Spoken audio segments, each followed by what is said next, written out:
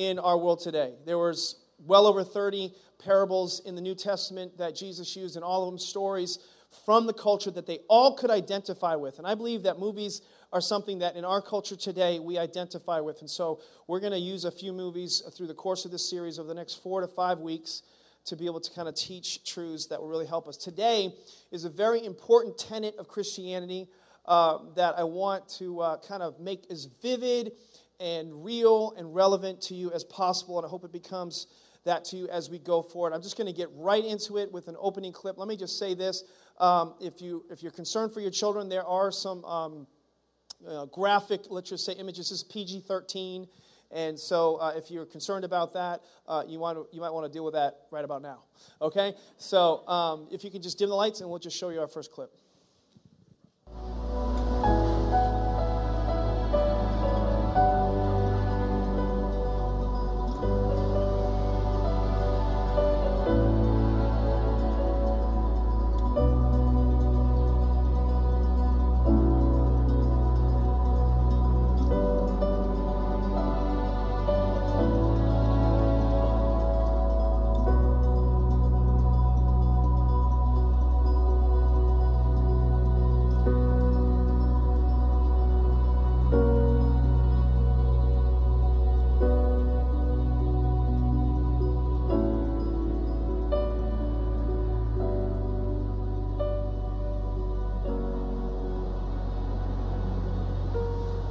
I can have 4 new fillets overnight. Oh, no, thank you.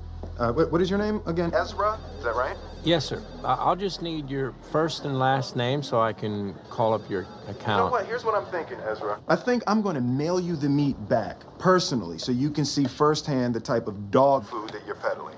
That won't be necessary, sir. So how about we just start with your last name? Thomas. And don't even get me started on the pork. Have you tried the pork? Well, no, sir. I'm not much of a meat eater myself, but I hear really great things about the pork. No, so you don't eat pork at all? No, sir. Are you Jewish? Is that why you don't eat pork, Ezra? Can we... What's your first name, Mr. Thomas? Ben. No order for Ben Thomas. Whoa. Hold on, what was that voice? I don't have an order for a Ben Thomas. Ezra, what was that voice? What voice? Are you blind? Excuse me? You're kidding me. A blind beef salesman who doesn't eat meat. Now that is rich. That is rich. Have you ever had sex, Ezra? And did Lawrence in accounting put you up to this? Because somehow I can't imagine the blind vegan beef salesman having sex. Listen, I'm trying to help you, sir. You're trying to help me? The blind beef salesman is trying to help me. I'm actually starting to feel pretty bad for you, Ezra. Because I look at my life and it is surrounded by so much beauty and you can't see. Is that fair? Does that seem fair to you, Ezra? Do you even know what color the ocean is? Do you? It's blue, sir. It's blue, sir. Say what you want to say. React. Say what you want to say to me. Thank you for calling Cheyenne Meats. That's not what you want to say, you coward. You coward. You blind, vegan beef salesman, virgin, Goodbye, coward. Mr. Say Thomas. what you want to say.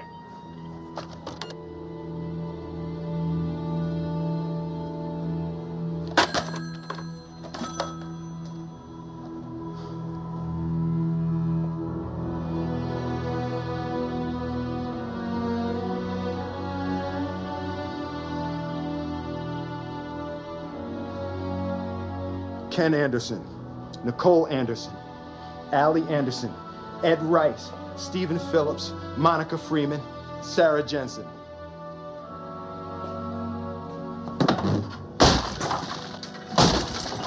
Ken Anderson, Nicole Anderson, Allie Anderson, Ed Rice, Stephen Phillips, Monica Freeman, and Sarah Jensen.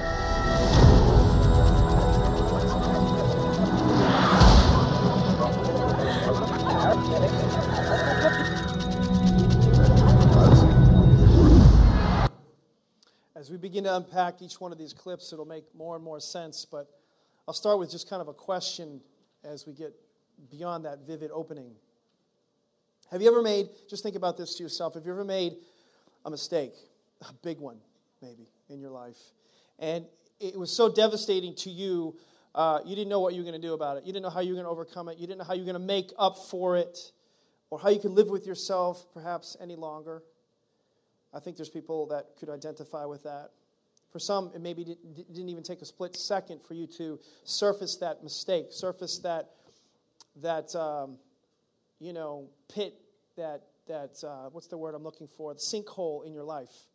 And others, maybe it's more buried. It's in your subconscious somewhere. It would take maybe another experience or an event to surface that particular thing in your life. But whether it's in your subconscious or whether you're very conscious of it right now, whatever that thing is, it affects you every day of your life.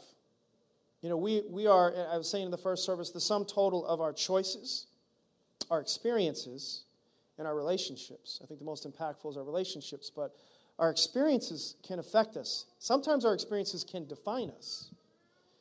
And it can affect you in a major way, and sometimes it's not something you did, it's something you didn't do, or could have, or should have done. And these events, they manifest in outcomes. They manifest in our behaviors and with other people. And really, it's because of these hidden drivers that we do some of the things that we do. Sometimes we're not aware of these hidden drivers, but they are there. And you all know people, and you look at them, why do they do what they do? There's something underneath the surface. There's something, as we talk about a lot of times, that connect, beyond the dirty canvas that's bleeding through in vivid color every single day of their life. And it makes sometimes us who we are. Sometimes our experiences can shape us, good or bad. Maybe there are people in here who in the past hurt someone real bad. Maybe taken advantage of someone real bad. Someone suffered real bad because of you, as a result of you, and something that you did, and they've never seemingly recovered. And maybe it's not quite that bad. Maybe it's not,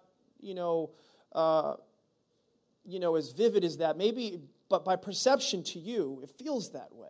Because the perceiver perception is reality. And so maybe it wasn't that bad by comparison to somebody else, but to you it was that bad. And so, like the Bible says, to him is sin, it's sin, And so we can value and place value on certain things, and it affects us in a major way. Maybe you didn't do something to someone or against someone else on this level, but it was on this level. It's something you did against God. Nobody knows about it, but it's affected you and your relationship with God, and as a result, it's affected all your relationships with everybody else. As my wife would say, all y'all have been affected because of that relationship. And so you feel removed, you feel distant, you feel insulated and isolated from sometimes the only one that can help you, and you're separated because of this thing, this event, this experience, this mistake. And again, somehow subconsciously or consciously, that's what's going on. And so what you do and what we do is we try to fix it. We try to make the wrong right. We try to where we went off course, we try to get back on course and get online again. And this feeling is something that I think many of us are,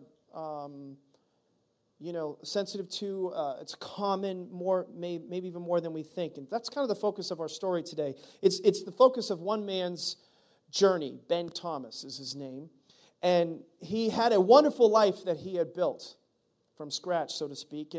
And then all of a sudden, in a moment, he faced a tragedy. Isn't that kind of what life is like? I mean, sometimes we go along thinking that life will just go on forever the way it is, and que sera, sera, and it's all good. And then, yet we can see how fast life can change just in a moment. And that's exactly what happened for him. And this particular tragic event altered the course and trajectory of his life. And it changed his life's mission, pursuit, and purpose as well. And today, it's all about one man's quest to make life right again. It's about one man's attempt to redeem himself from his own mistakes. I want you to check out this next clip because I want you to see, how quick, things can change.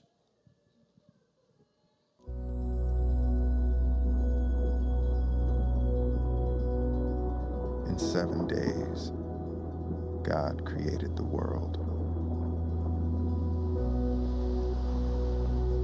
And in 7 seconds,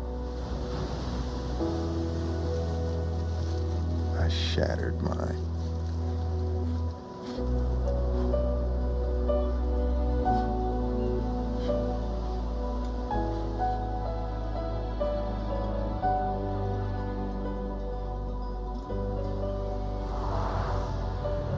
really going to need to stop looking at that thing so much. Why? Is it going to crack? Oh, no, I paid extra for the non-cracking kind. I bet you did. Anyway, just turn that off. No, it's all right. No more work. I'm done. I'm almost done.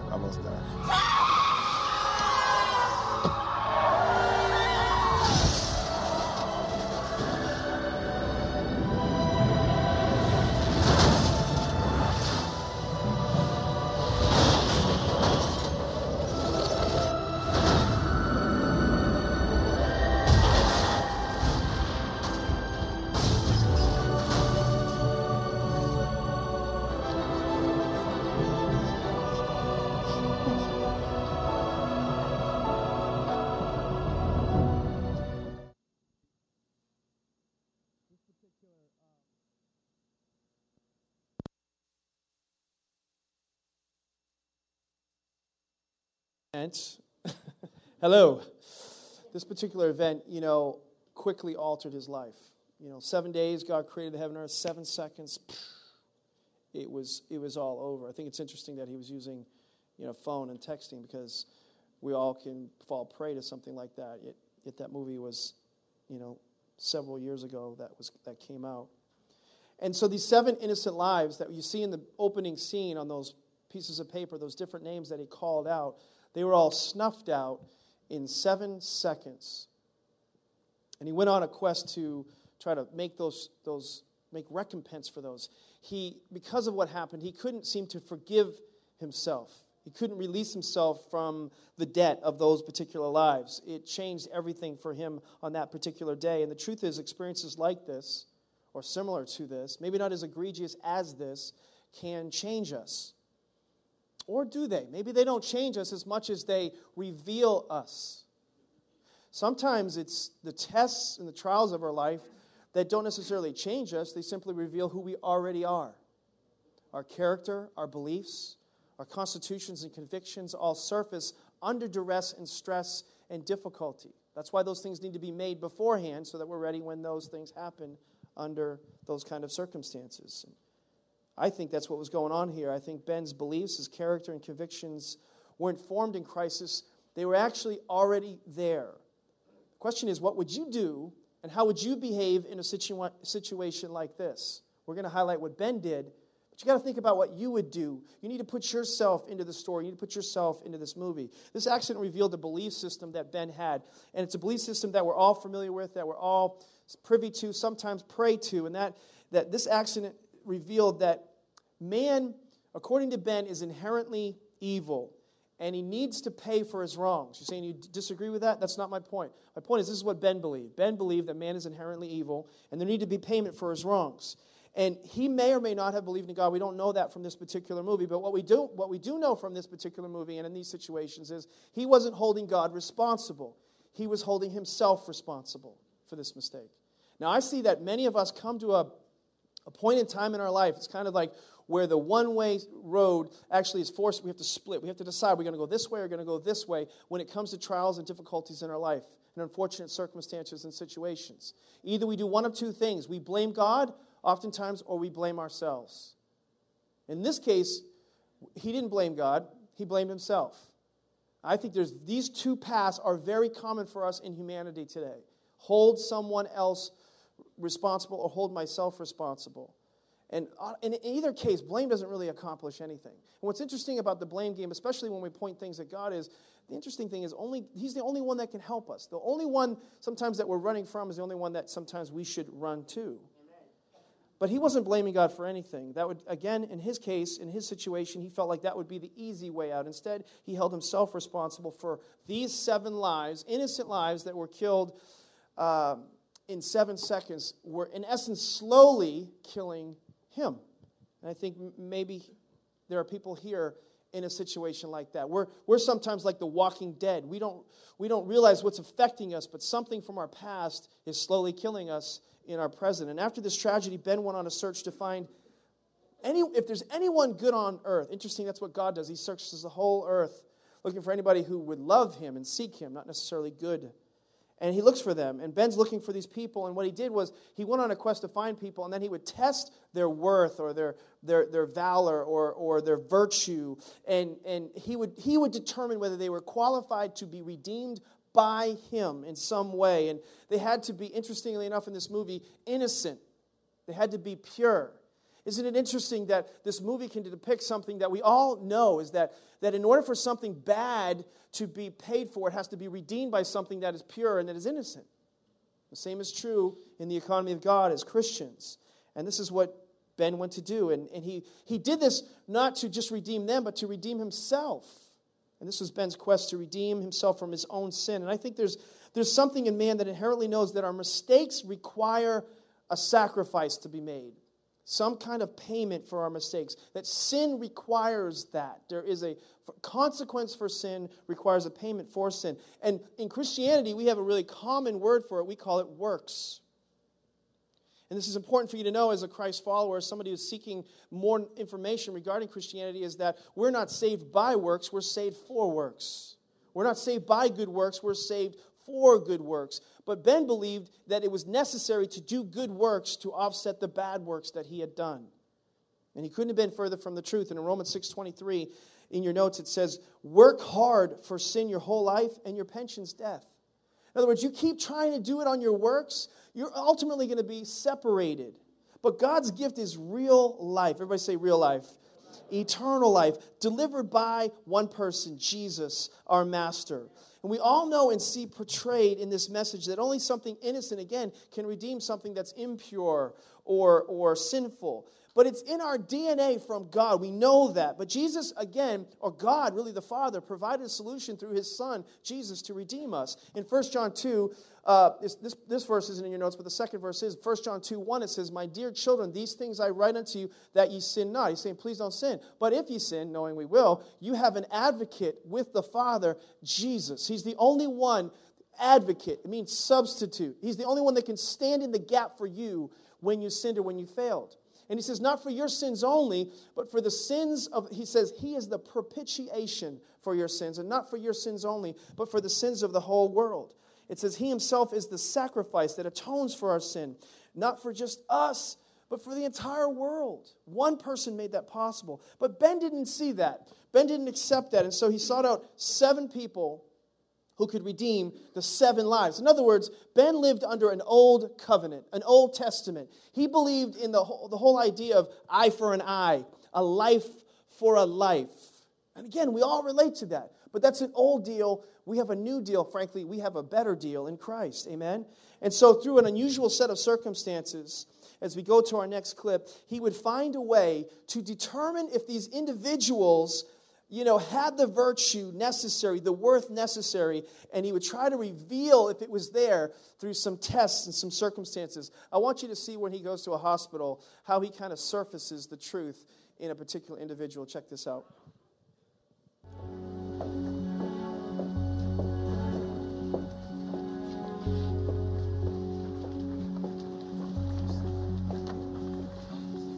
Hi, my name is Ben Thomas. I'm here to see Stuart Goodman. Inez, look at me, please.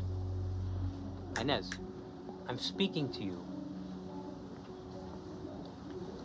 I understand you refused to take your meds again this afternoon. Is that true?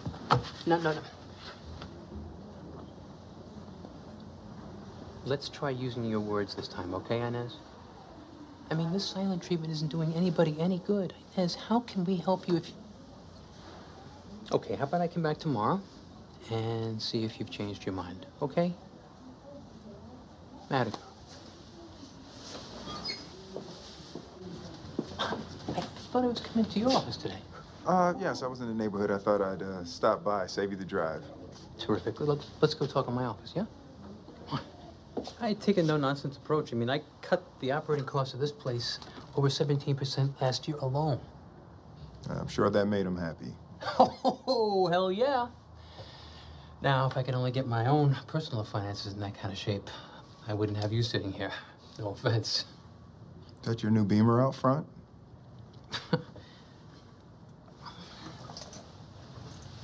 Ben, I mean, when I found out that my bone marrow transplant wasn't successful... I'm well aware of your ongoing medical condition. things aren't looking very promising for me. Look, I have a bonus coming in January.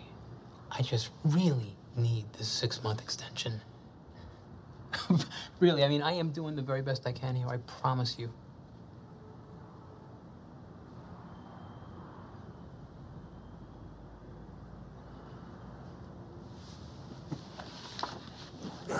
I'm gonna show myself out. I'll be in touch. Well, thank you, I appreciate it. I mean, this way everybody wins, right?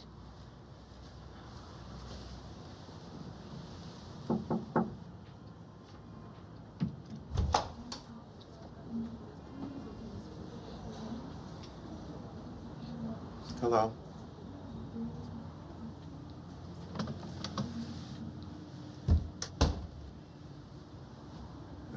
My name is Ben.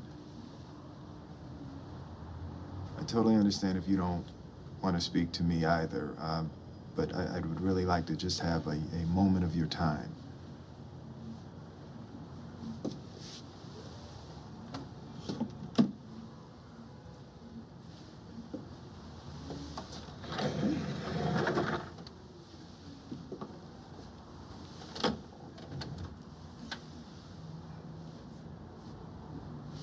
I'm trying to figure out what kind of man Stuart Goodman is.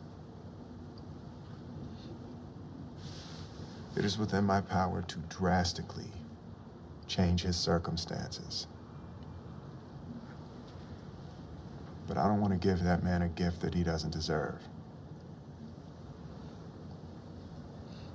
I need you to tell me whether or not he is a good person.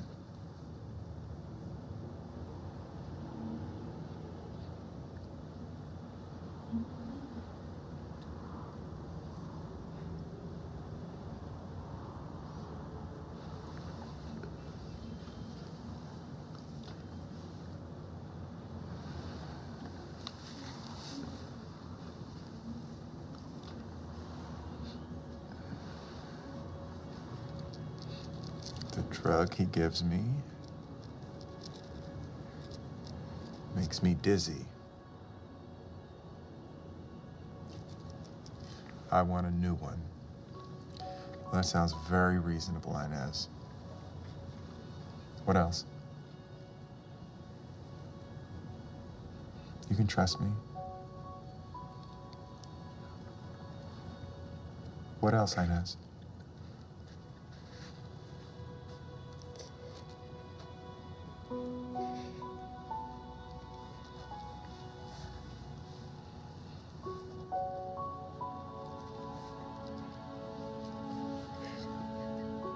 He's punishing you. How is he punishing you?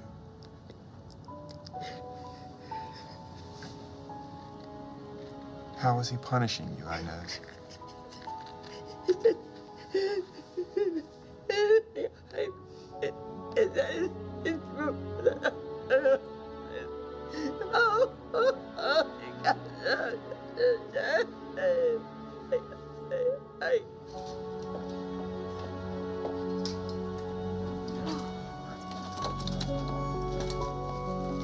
Ben? Hey, Ben, where you going? Where's the washroom? To the right. Is there a problem? Give her a bath. Right now. Absolutely. Thank you. Ben, I think you have the wrong impression here. I'm gonna stop by from time to time. Make sure you're showing these people respect. This is a misunderstanding, okay? Don't treat people like that. Let me explain, okay, Ben? I'm not giving you an extension. Ben! I'm not giving you anything. I almost believed you. I almost believed.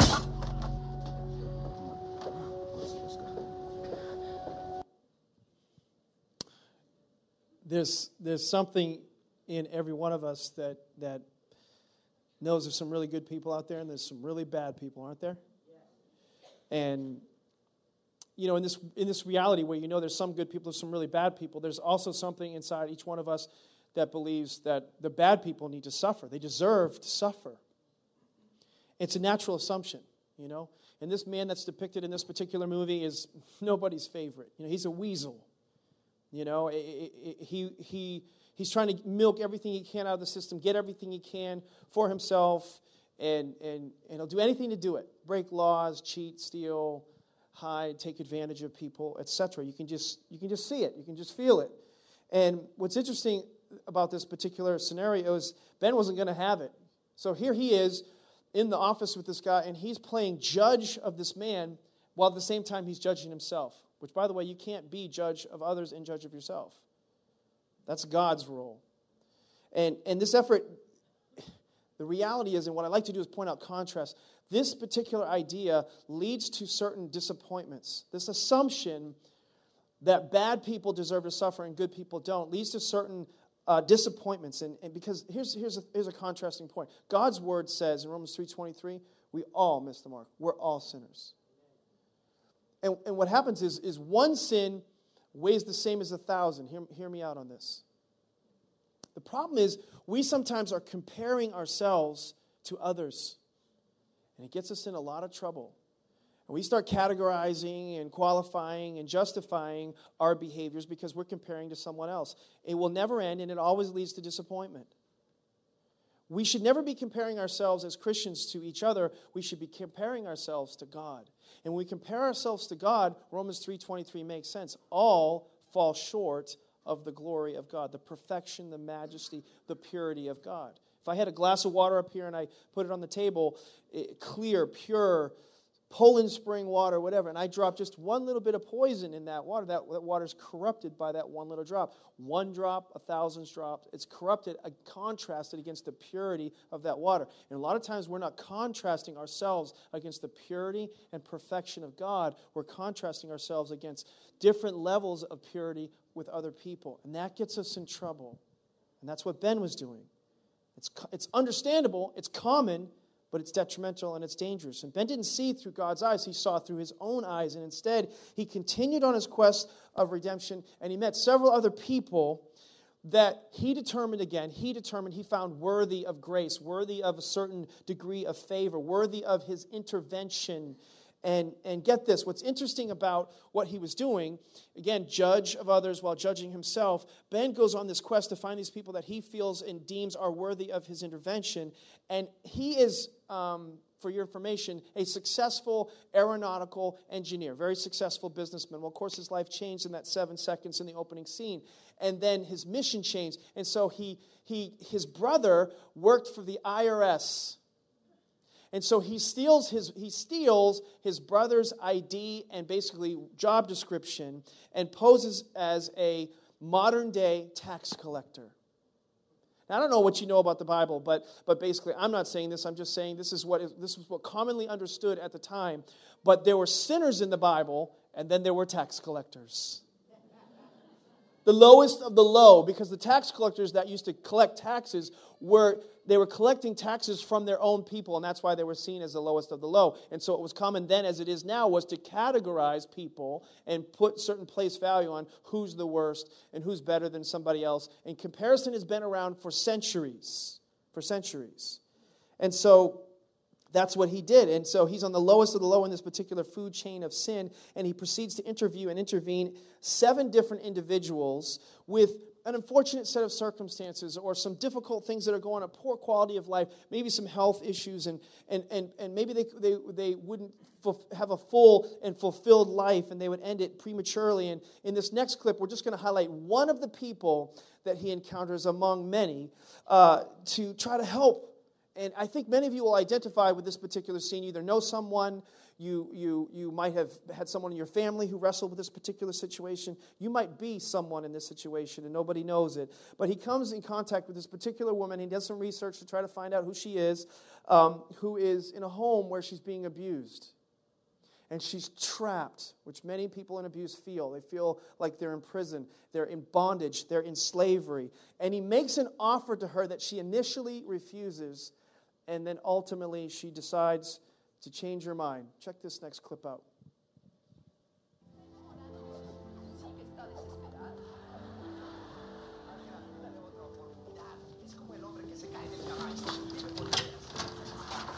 Hello. Hi. Connie Tapos? Yes? My name is Ben Thomas. I'm with the IRS. IRS, but I always pay my taxes. Yes, this is more of a general inquiry. I don't understand. ¿Puedo pasar? No, ahora no, porque mi novia no está aquí. Es muy, muy importante para su familia. ¿Para mi familia? Sí.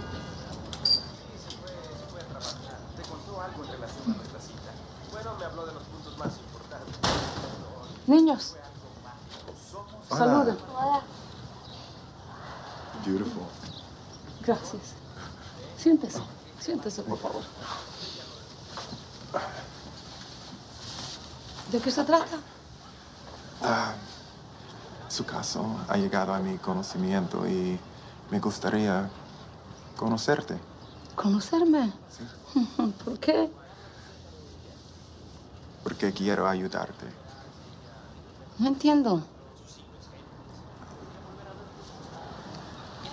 Estoy bien informado sobre su caso y de tu novio.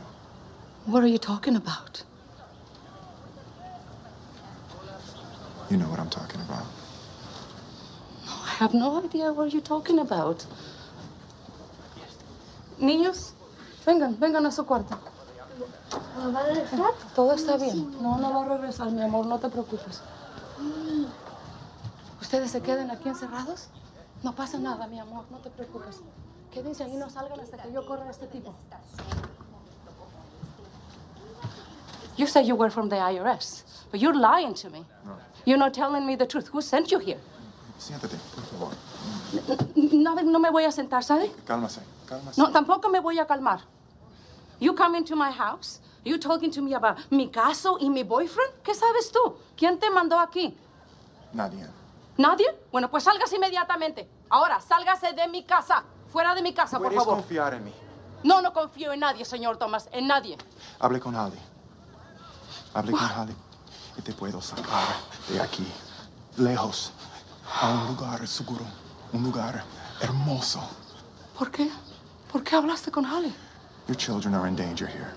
No hable de mis niños, señor Thomas. You don't know what you're talking You about. don't have to live like this. I can help you. I'm trying You to don't help know you. me. Please Get help out of my house now. I'm gonna call the police. Okay. Who are you? Okay, here. I want you to take my I card. don't need your I help. want you to take my card, and you can call me. I don't need it. I'm going to leave it right here. Okay, muchas Anytime gracias. of the day or Bueno, night. sálgase ahora. You're not helpless. Can you You're just not leave my house? helpless. This Just is my leave. house. Get out of my house right now. Por favor, piénsalo.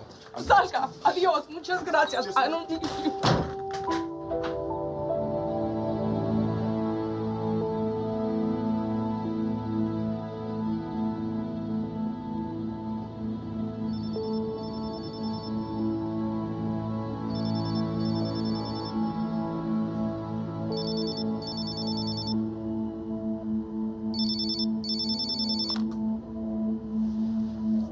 Yes. Mr. Thomas, this is Connie Tepos. Hey, Connie. Well, I don't know what I'm calling you, but I'm calling you. You say you're gonna help us, and can you really help us? This just doesn't make any sense. What if he finds us? He won't. What makes you feel so Stop sure it. you don't know him? Stop it. Don't be weak. Don't be I'm not weak. weak.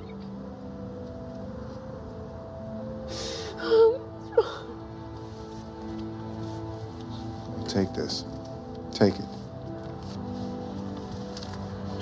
You're going to start this car.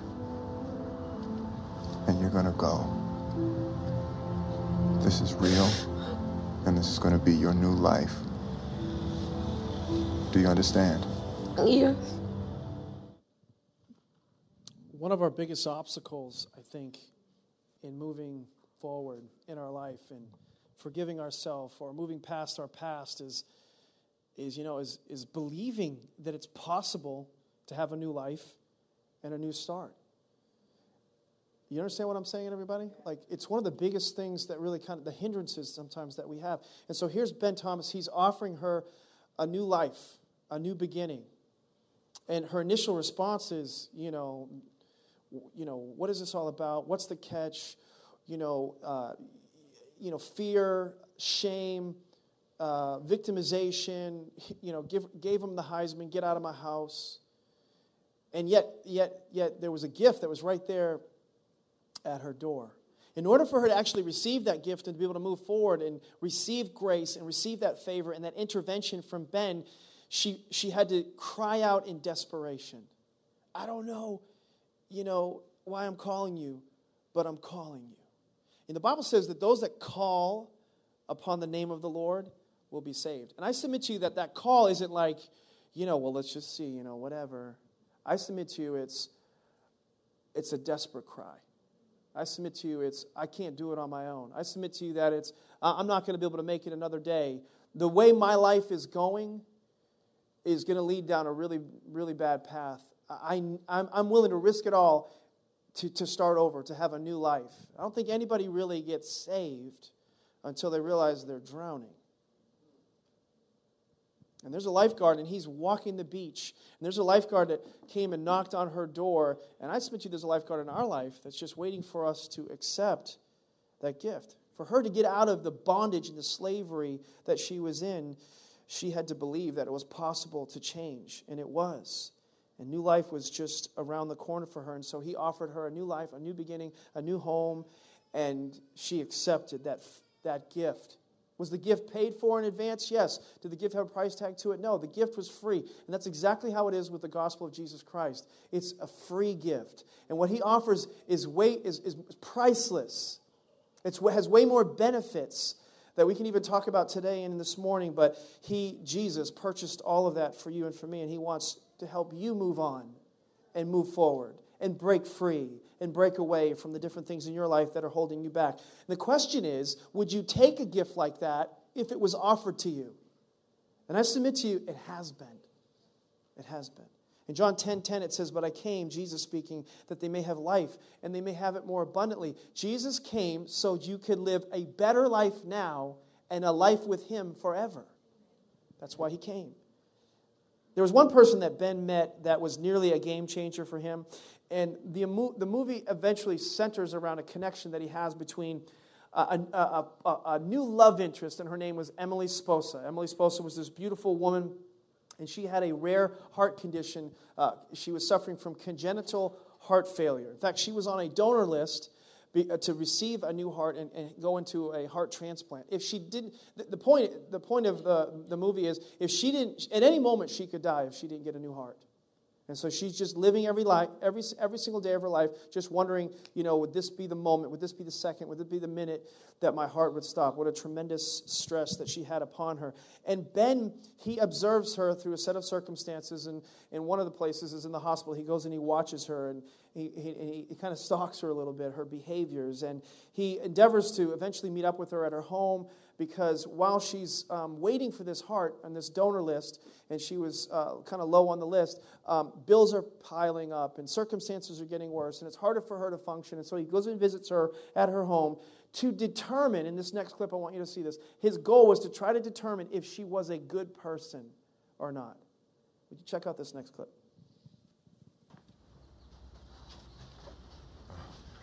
So you cook it all ahead of time, I see. No, actually, I can't remember the last time I cooked. This is my sister's way of looking out for me from afar. Do you have any siblings? Yes, one brother. He's a good egg. Yeah, I just have the one sister, too. Are you receiving income from any source that the government's currently unaware of? Well, lately I've been taken to diving in local wishing wells, so, but it's just occasional dimes here and there. Once in a while, a quarter. No, actually, I had to refinance this place to pay my past due medical bills. I've been informed that you suffer from congenital heart failure. Yes. Did you gather that while stalking me at the hospital? No, you're currently status 2. Which means you're sick enough to be on the national UNOS waiting list, but not sick enough to be admitted into the hospital and placed on status 1. So basically, if your heart starts to fail quickly and no donor can be located, you're screwed. Mm-hmm. Is it true that you said that you do not believe that you even deserve a heart because your life is unremarkable in every way.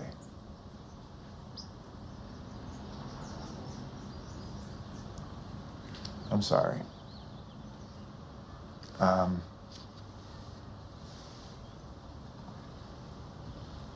don't know why I said that. I'm sorry. Do you have to take any type of sensitivity training to join the IRS, Mr. Thomas? No, not really. Yeah. So you don't consider yourself a good person? How would you answer that question if I asked you the same?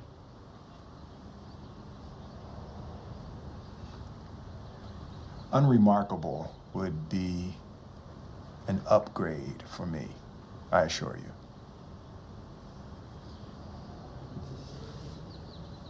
I'm going to freeze your accounts as uncollectible until further notice. I'm sure that'll buy you 5 or 6 months penalty-free.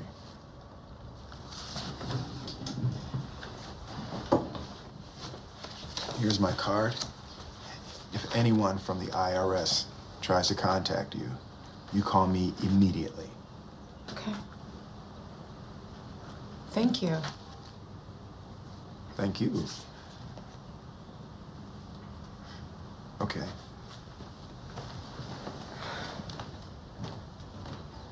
Mr. Thomas. Yes.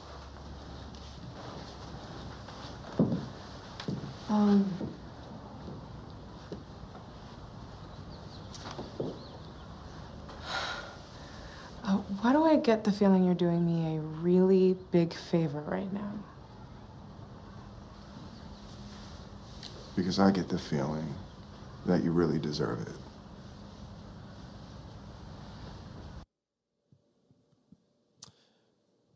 Interesting dialogue between the two of them. You know, I'm trying to find out if you're a good person, Emily. And Emily poses the question right back at him and says, you know, if I asked you the same question, how would you answer that?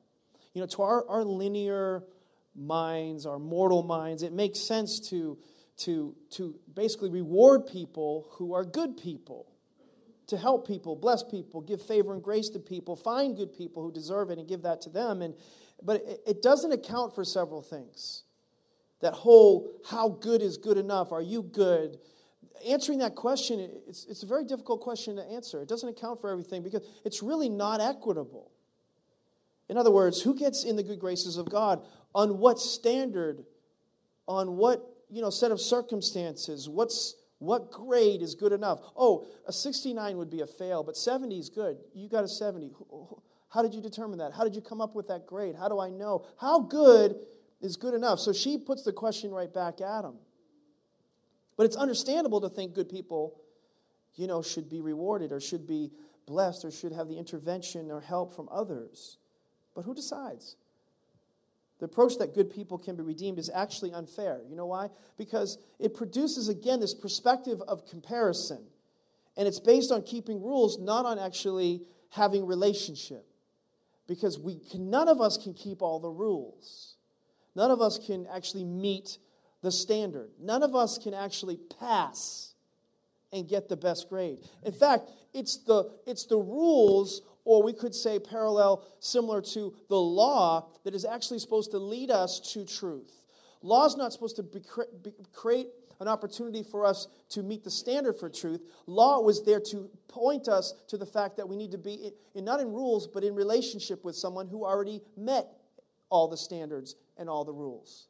Does that make sense? Galatians chapter 3, it's in your notes, verse 24 and 25. It says, so the law was put in charge to lead us to Christ, that we might be justified not by what we do, but by faith in what was done. Justified means just as if you never sinned. Justified by faith, not by works. So now faith has come. We are no longer under the supervision of the law. So in the Old Testament that Ben was living under, that was the supervision of the law. You have to do this, an eye for an eye, a life for a life. Everything has to be paid for. In the New Deal, it's already been paid for. We're justified not by rules, but by relationship with Him who made and paid and met all the standards and all the rules. Does that make sense? So in that system that compares one man's sins to another problem with it is it excludes a lot of people from being actually redeemed, because only good people can be redeemed, and so bad people can't be redeemed. Or people with unfortunate or bad circumstances can't be redeemed. It actually seems like merciless to people who have been born into a situation they had no control of. What about those people? But he has no redemptive process for those who fail, or those who fall, or those who want to get back up. There'd be no prodigals. There'd be no restoration, reconciliation. There'd be no comeback stories if it was only good people. Interestingly enough, many in the world see God as a merciless God, mad God, but the truth is he came actually to save not just good people, all people, everyone. And because if we get and see things right, we'll realize we're all sinners that need to be saved. God, in response to the sins of man in a cursed world that he didn't and is not responsible for, in his infinite wisdom, provided a solution to save us all. And Ben couldn't see that.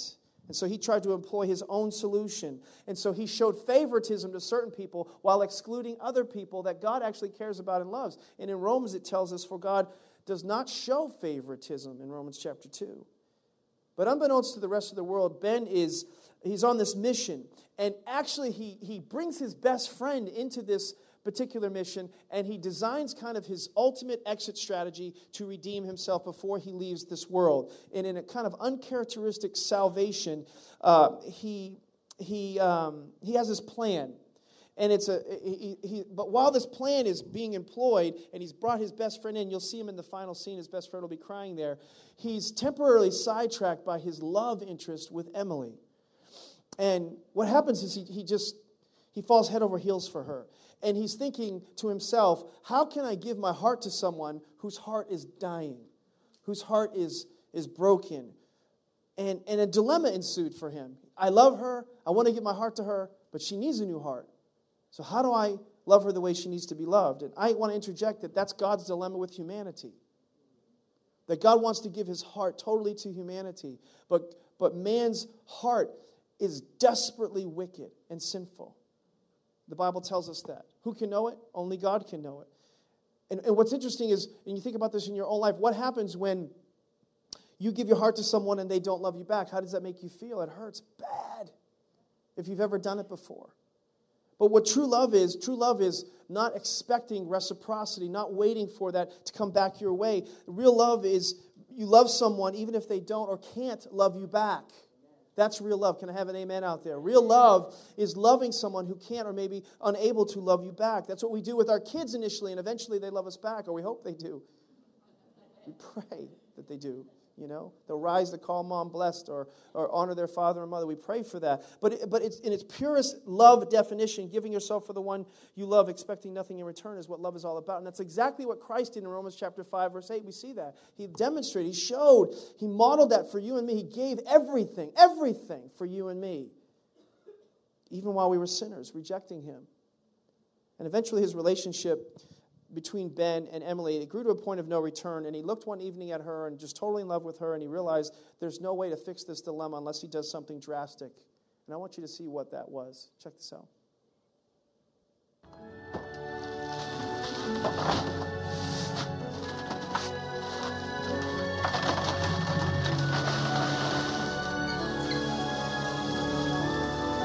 "911 emergency.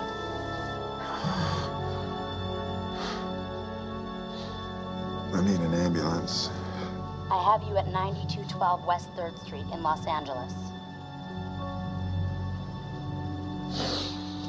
That's room number 2. "What's the emergency?"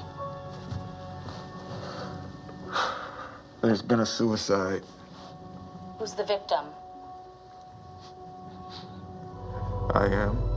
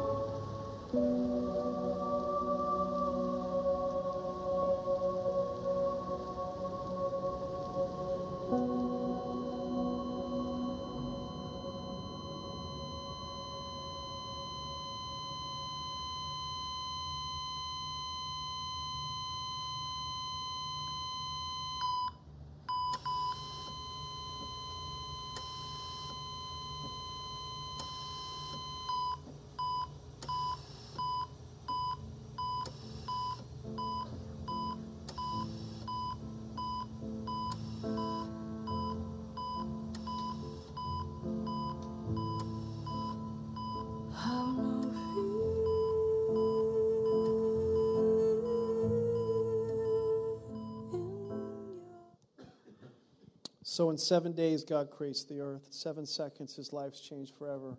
And ultimately, he gives a 7-pound heart to save the woman, that he loved. And it's romantic, and it's powerful, and it's selfless, and it's sacrificing. And it was really the only solution that, he could see for saving himself and saving her in the end, giving all he had for her. What's interesting, you don't know if you watch the rest of the movie, he gave parts of himself to save people. He gave his eyes for Ezra. He gave bone marrow for a little boy, his kidney to a hockey coach, his liver to another person, a girl, and his lungs to one of his lungs to his brother. And he did all this to try to redeem himself from his past mistakes. It's kind of crazy. It's powerful and romantic. It's crazy. Think about it. He gave part of himself. If you take it all the way to its furthest extreme, which we have to do sometimes with the truths we choose to espouse and believe, he gave all of himself so people can live a little bit longer, in hopes that he would redeem himself and his soul forever.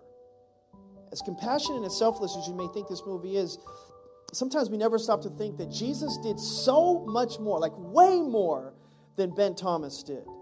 He loved us so much deeper. He loved us so much more fully, more sacrificially. In John 15:13, it says, "Greater love has no one than this, that he laid down his life for his friends." And there are some takeaways I want to give you today if you care to take notes as we conclude. Number one, Ben gave part of himself so they could live longer, a little longer, maybe a little better. But Jesus gave all of himself so we could live better now and with him forever. Can I have an amen out there? Ben ultimately gave his 7-pound heart for someone good, but Jesus gave his heart for sinners. People who rejected him, despised him, spit on him, insulted him, still rejecting him even to this day. He still gave his life for that. Whether you believe that he was the Son of God or not, there was a man named Jesus, and he got on the cross, and he believed he was dying for the sins of humanity. I chose to believe he died for my sins. Ben also died for one person who needed a new heart. But the truth is, we all have congenital heart failure. You have to decide if you have congenital heart failure. You believe that. And does it need to be healed? Jesus died for us all, and we all desperately need a new heart. And to follow him out of love, not out of obligation. In Romans chapter 5, I believe there's no sacrifice greater than the one that Jesus gave. In Romans chapter 5, verse 7, it basically says this: "Very rarely will anyone die for a righteous man. Though a good man, someone might possibly dare to die." Ben dared to die for Emily. But God demonstrated his love toward us in that while we were sinners, Christ died for us all. Since we have now been justified by his blood, how much more shall we be saved from God's wrath, the punishment or consequence through him? For if when we were God's enemies, separated from him, we were reconciled to him through the death of his Son, how much more, having been reconciled, shall we be saved through his life, because he rose from the grave? Not only is this so, but we also rejoice in God through our Lord Jesus Christ, through whom we have now received reconciliation. Can I have an amen out there again? We can't redeem ourselves is the reality of this particular message. We can't redeem ourselves from our past, our current mistakes, or our future mistakes. No matter how much we could give of ourselves, it's not enough. It would only give something temporary. You can't do something that is eternal because we are temporary. Our works cannot pay for our past sins. And if one person can kind of ruin it all for us, the truth is one person can make it all right, but only one perfect person can make it right. And Jesus did that for you and me. In Romans 5, it says, "Consequently, just as the result of one trespass," speaking of the first Adam in Genesis chapter 3, "was condemnation for all men, so also the result of one act of righteousness." Everybody say one act. One act of righteousness was justification that brings life for all men, not just good men. For just as through the disobedience of the one man the many were made sinners, so also through the disobedience of the one man many were made righteous. The good news is you don't have to pay for your sins because Jesus paid for them already. Amen? Can you stand to your feet and just give the Lord a big hand clap all over the place for that? God paid for your sins, past, the present, the future. You can't redeem yourself. He redeemed you. Amen? Amen. We love you, God, and we praise you for that in Jesus' name. I would just love it if you would just give God just a moment of your time. If you would just close your eyes for just a second. I want to pray for you. I want to pray with you. There may be a man or a woman, a boy or a girl, sir or ma'am, someone here today, and God has been speaking to you through this message. You may have had convictions or beliefs or certain core values in your heart that you've been carrying with you for a long time. You might be one of those people that's been blaming God or maybe blaming yourself, and you're trying to maybe pay for your mistakes. Certain hidden drivers are affecting the way that you're living your life, and you've come to the realization today through a modern parable that you cannot save yourself, that only Jesus can save you. And just like Ben proposed an opportunity to that woman who was living in that abusive situation, I have something for you. Will you accept it? And she initially rejected, but ultimately she received it in desperation. Maybe you're here today and you're realizing your situation is desperate. There's a bondage in your life. There's abuse in your life. Maybe not physically, maybe it's emotionally, maybe it's spiritual, maybe it's circumstantial, financial, relational. You can't fix it. But Jesus is standing at the door, like Ben was standing at the door of this particular woman, and he's knocking, and he's saying, please, take my card, please, call me if you need me. I'm saying that the Holy Spirit might be calling you today. He may be saying, please, call me. If you're here today, the Bible says anyone who call upon the name of the Lord shall be saved. But you got to do it in desperation. You got to say, I can't save myself. I can't do it without you. And all the other things that are going on in your life, all the circumstances that these people faced, they were blind and they had physical issues and they had financial issues. Those pale in comparison to the spiritual issue, the bankruptcy of one's soul. You are empty and lost without a Savior. And if you realize that you need a Savior today to rescue you, good and high. Thank you, thank you, thank you, thank you, thank you, thank you, thank you in the middle there. Thank you, sir. Thank you all the way in the back. I see you two young ladies. Thank you. All the way in the back. Two gentlemen way at the back. Thank you. Thank you, gentlemen at the back. Thank you. God, thank you, thank you, thank you. Amazing. Put your hand on your heart. Everybody, would you just join me as we pray? Please honor the person to your right or to your left by just keeping this sober and somber. Just pray this with me. And those of you that raise your hand, this is the day of salvation for you. This is a new beginning. This is more than just, we didn't go to the movies. We came to church to meet Jesus.